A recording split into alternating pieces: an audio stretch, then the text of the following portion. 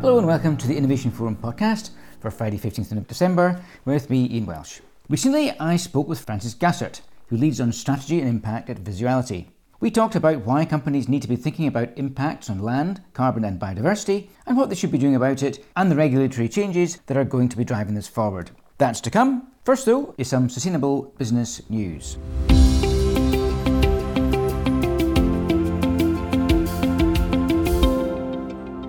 All eyes have inevitably been on the COP28 UN climate talks in Dubai, which have concluded with the inevitable fudge in the final agreement. There was a sense of expectation management as the provisional text wasn't popular, with many nations expecting to see strong language on fossil fuel phase-out that wasn't there. Compromise was reached, with wording in the final text on transitioning away from fossil fuels, a COP first, but with plenty of loopholes and caveats on pace of change for different nations.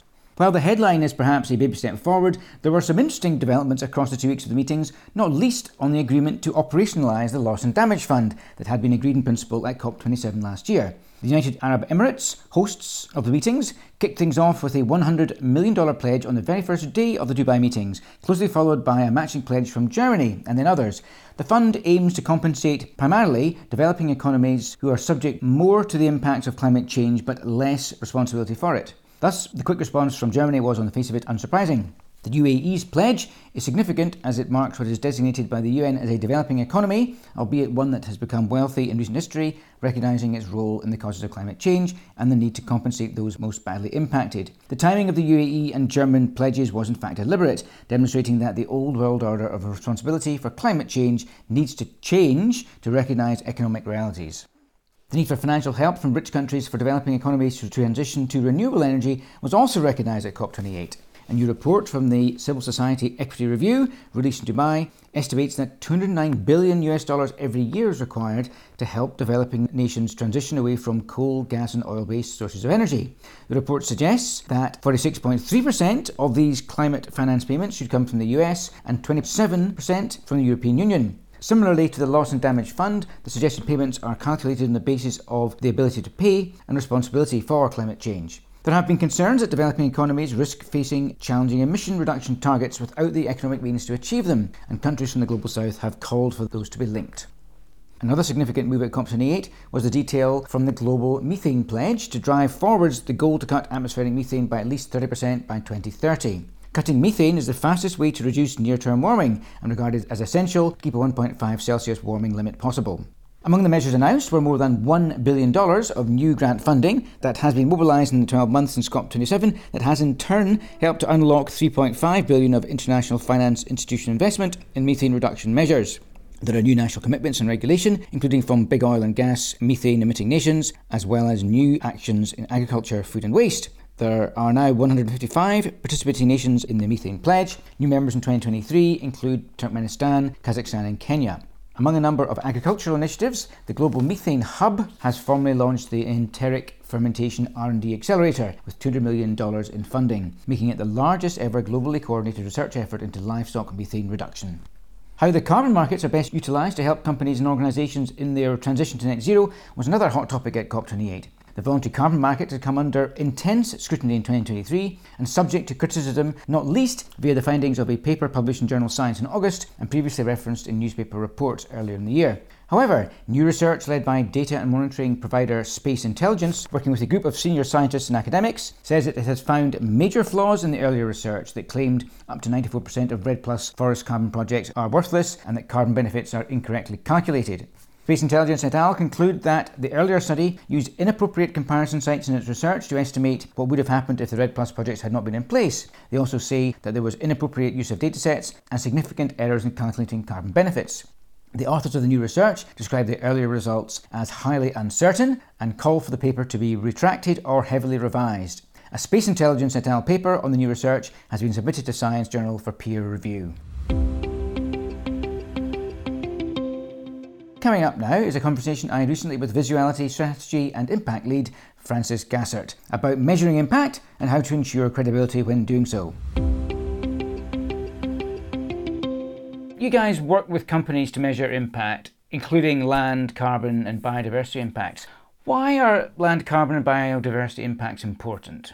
So Vizzuality has this nature accounting platform called LandGriffin that empowers companies to measure these things. Why are they important? Well, there's plenty of reasons, right? We can talk about the doomsday facts. Highest global carbon emissions ever this year, 42,000 species threatened with extinction. 70% of wildlife population has been lost since 1970, and it's mostly due to land clearing for agriculture. We could talk about the compliance drivers, right? The new EU laws on deforestation and corporate reporting of sustainability risks. We can also talk about the PR and business risk management arguments for measuring these things. These are all true and important, but I find talking about them a bit tired and tiresome.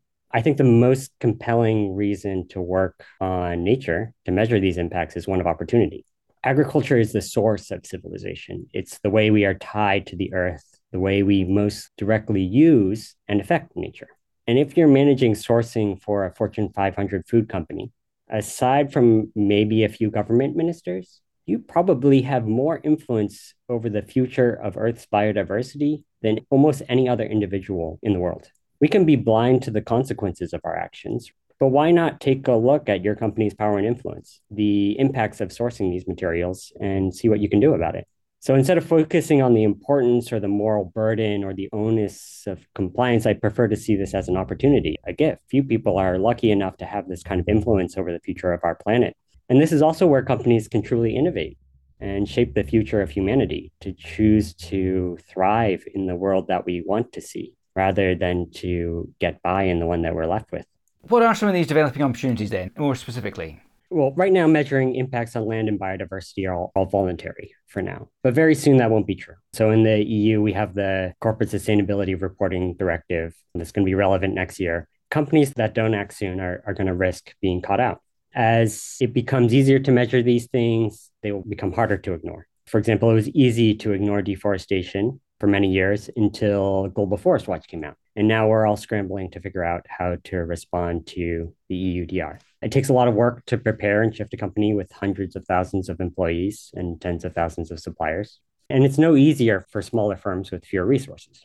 Let's come to some opportunities in a sec, but we do need to address the risks that companies run if they don't measure these things effectively. What are the key risks that you see for companies? It takes a lot of work to prepare and shift a company with hundreds of thousands of employees or tens of thousands of suppliers, and it's no easier for smaller firms with fewer resources. Collecting the data, learning how these things work, understanding these risks and opportunities takes time. Business continuity, PR, and financial risks associated with dependence on water resources and nature. I used to work on this aqueduct project from the World Resources Institute, where we focus on measuring these water and climate risks to businesses, things like floods and droughts and supply chain disruptions that can come from these things. These are substantial to everyone in the sector, but I think focusing too much on the risks is actually a trap.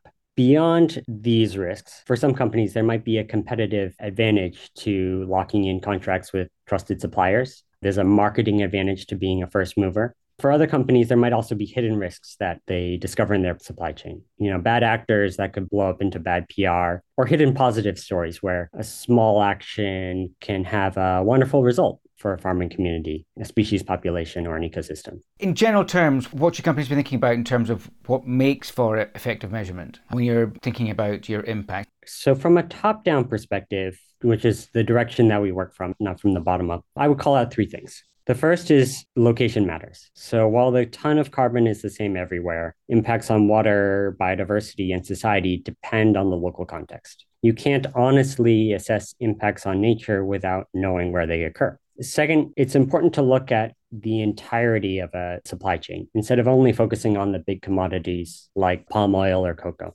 So in our experience, there's a lot of opportunities that companies won't see until they do a holistic assessment. For example, one of our clients found that the biggest opportunity for change wasn't in palm oil, where they thought it was, but in rice. And then the third thing I would say is to measure and manage all of your impacts together, to not just do carbon, to not have a separate team for water and for biodiversity, but to look at everything together, because there are trade-offs between impacts. An intervention that reduces deforestation risk might increase your land and water footprint.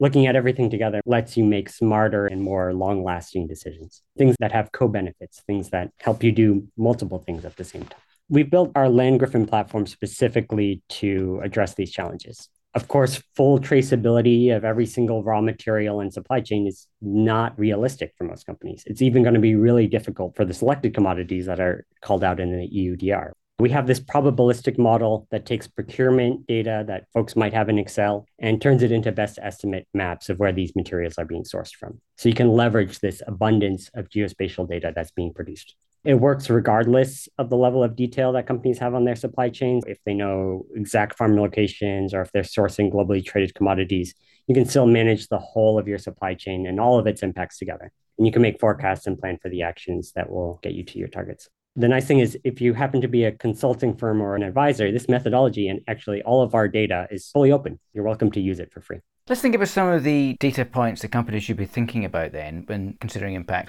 What are the specific data points that companies should measure? There are a lot of emerging recommendations and standards in the nature and biodiversity space. It's a little bit confusing sometimes. I think the guidance from the Science Based Targets Network is probably one of the best in terms of understanding how to measure. They have guidance specifically for land impacts, carbon aligned with SBTI, the Science Based Targets Initiative, water impacts right now, and they'll be adding ocean indicators very soon.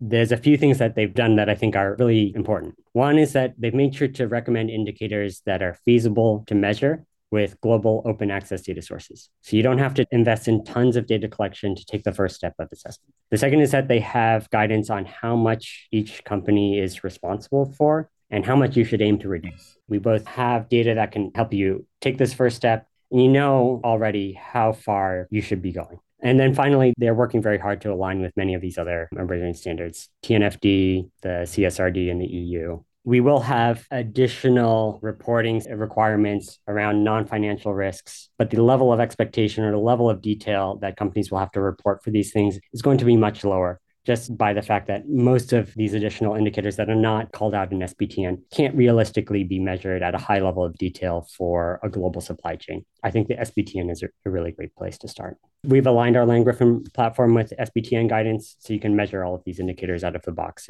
And you can just go ahead and skip ahead to the questions of what actions can you take, what parts of your supply chain can you prioritize, and how can you meet those science-based targets that maybe your CSO just committed you to. In all of this, of course, credibility is so important. How do you recommend ensuring that data is credible? The most important thing is transparency in the data and in the methods. Is this something that others can inspect, can verify, and validate? Or is it a black box? I worked for many years as a data scientist. I know how easy it is to make a mistake or to fudge the data or to choose validation metrics that make your data look good.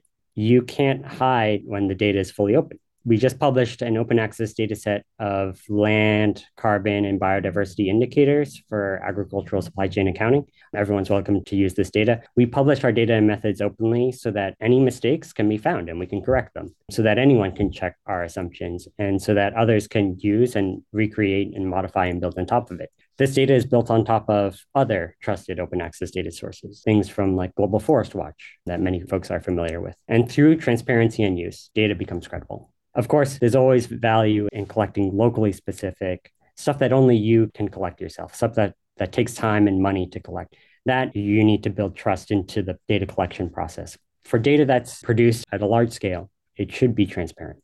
Something that will be impacting all of this, of course, is shifting regulation.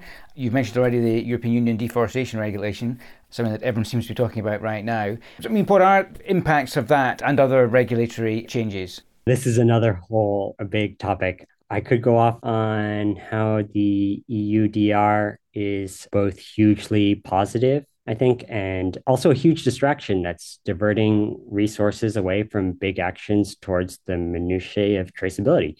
Companies need to know the exact locations of where a huge number of materials, commodities, not just materials, commodities, right? Globally traded commodities are being sourced from. And the reality of commodities is, right, they're fungible. That's why we call them commodities.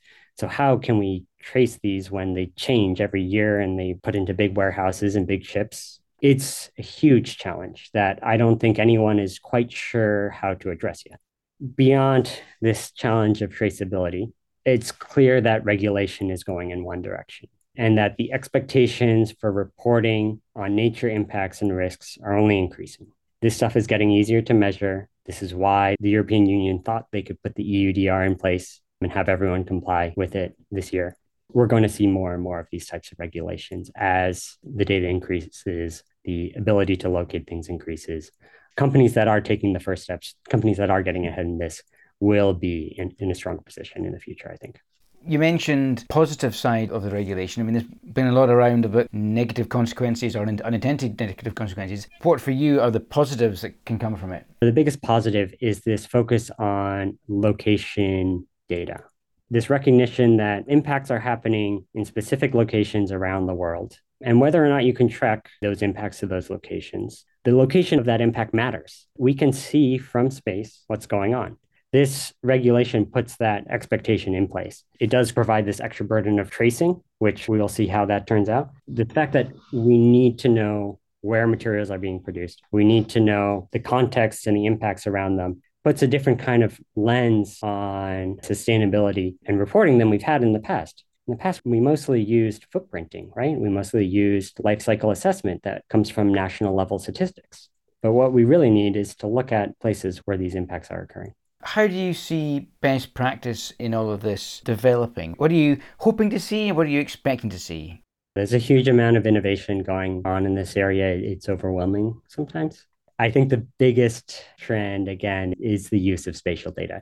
With all the new satellites going up, we have lots of space startups, remote sensing startups, machine learning startups. With all the scientific innovation going on in this space, we have lots of university researchers looking at mapping pasture lands, looking at better detecting things at a large scale. We have cheaper sensors, eDNA, better methods, bioacoustics of measuring biodiversity. We will be able to see, we can see much more about how the world is changing and how it's different in every part of the planet. The EUDR, as I just mentioned, is built on this premise. And we see the SBTN and TNFD and many others calling out the need to map and locate and are building these sort of data sets, these spatial data sets into their standards and guidance. So whether it's by tracing supply chains to their origins or through probabilistic techniques like the ones we built into Landgriffin and we've released openly, we're all going to be mapping more and more. Of course, on the ground action will always require diving into specific suppliers and landscapes and communities. And we're always going to be doing certain types of life cycle assessments. But almost all of our planning and assessments of impacts and risks will be based on map data in the future, I think. Okay, well, it's going to be fun finding out for sure. As you say, there's a lot changing, a lot shifting. But thanks very much, Francis Gassert, for leading us through some of what might be happening in the future. Thank you. The Innovation Forum website is, as ever, the place to go for all the usual analysis and interviews. Look out for some reflections on COP28 already published, and coming up next week, a review of what we've learnt from the Innovation Forum conferences in 2023. We'll be back with the Monday briefing next week and the final podcast of the year. But that's it for now. I've been Ian Welsh, and until next time, goodbye.